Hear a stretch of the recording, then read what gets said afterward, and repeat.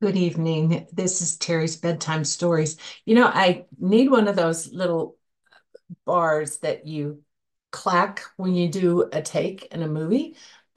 This is my probably eighth take of just trying to read you a simple story, and I'm having quite the time.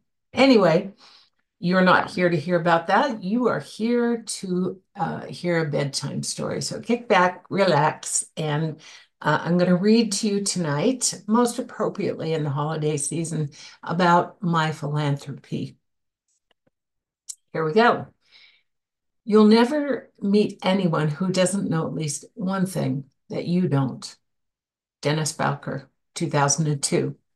The pandemic changed me. It changed us all, lobbing lethal missiles indiscriminately, deferring dreams, and destroying lives. We petitioned God and other deities for deliverance. We sent good thoughts and insipid emojis.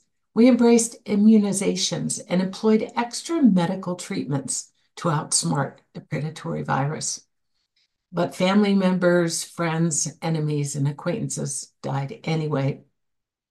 Travel, redefined in the time of pandemic, became my therapist. It was a beneficial device for healing and hope. My healing wasn't physical. Remarkably, I never got COVID, though my husband, the professor, did, and an aunt, uncle, cousin, and brother died.